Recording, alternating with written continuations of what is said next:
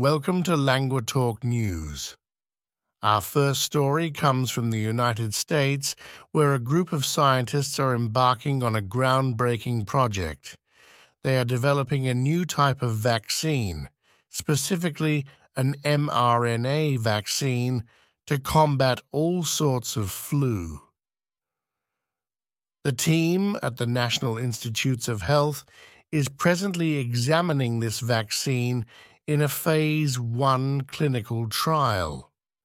Early indications suggest this vaccine could trigger a strong immune response. This is encouraging, as the vaccine could potentially shield people from many different flu strains.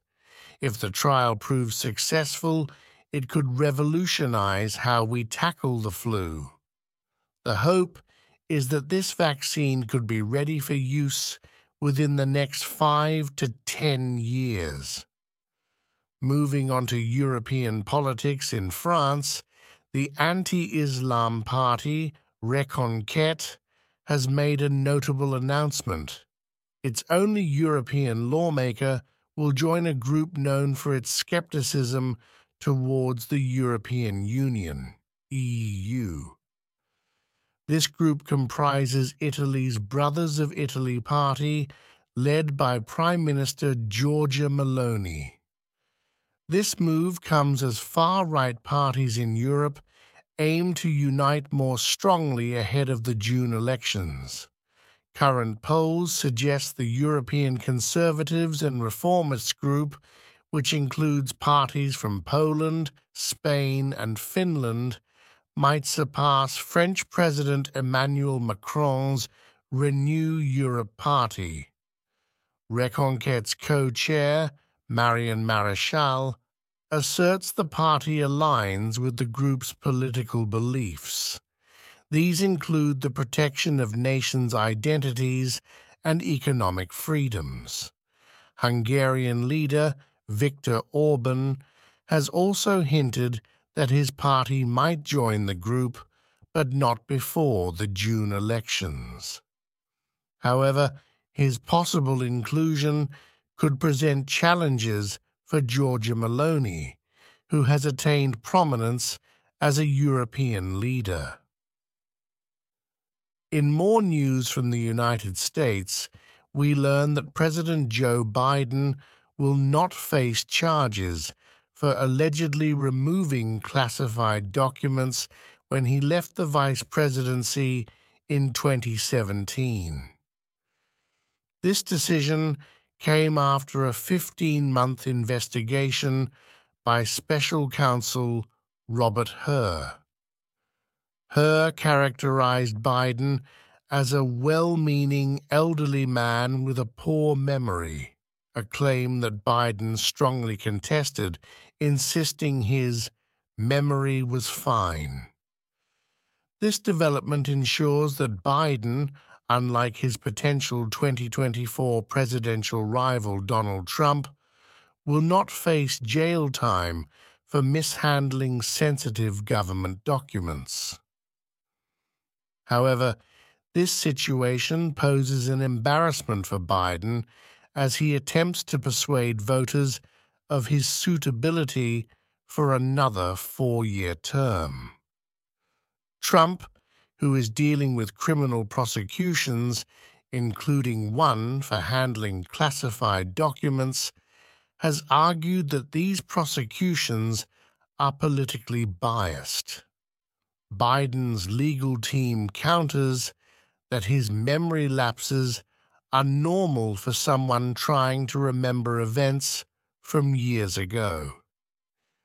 In the art world, a painting by renowned artist Vincent van Gogh has been unearthed in a private collection in Germany. The painting, titled A Street Scene in Montmartre, has been out of public view for over a century. Sotheby's auction house in Paris plans to showcase the painting in March before it goes under the hammer. The painting hails from a pivotal period in Van Gogh's life when he resided in Paris with his brother. It depicts a couple strolling in front of a windmill in the Montmartre district. A Sotheby's expert states that it's a significant painting as it exhibits Van Gogh's utilization of a new style. This style is more vibrant and colorful compared to his previous works. Experts anticipate the painting to fetch a high price due to its historical significance. In economic news, Nigeria's primary labor unions have issued a 2-week ultimatum to the government, demanding wage increases and improved public services. The Nigerian Labour Congress and the Trade Union Congress, which represent millions of workers, including those in the dominant oil sector, have accused the government of failing to honor promises to mitigate the impact of reforms. These reforms, such as the abolition of a fuel subsidy and the lifting of currency trading restrictions, have triggered an increase in inflation and a high cost of living. These economic challenges, coupled with widespread insecurity, have adversely affected agricultural production, causing food prices to rise. The labor unions have threatened action if their demands are not met, although they have not specified what this action might be. This follows a 1-day strike in November that concluded after government intervention. The state oil firm, NNPC, has announced it has no plans to hike petrol prices following a recent devaluation of the local currency. Meanwhile, in Niger State, orders have been issued to security agents to seize trucks transporting farm produce in an attempt to regulate escalating food costs. Our final story today is from China, where Bao Fan, the founder of China Renaissance Holdings, a boutique investment bank, has been mysteriously absent from view for a year. The company revealed last week that Bao resigned from his roles as executive director, chairman and chief executive due to health reasons and family matters. Despite his absence, he still retains a stake of about 49% and has been involved in key decision-making. Bao's disappearance has been linked to an investigation by Chinese authorities, and it is believed he is still under detention. This mirrors the situations of other high-profile executives in China's finance industry who have vanished in recent years as a result of an anti-corruption campaign spearheaded by President Xi Jinping.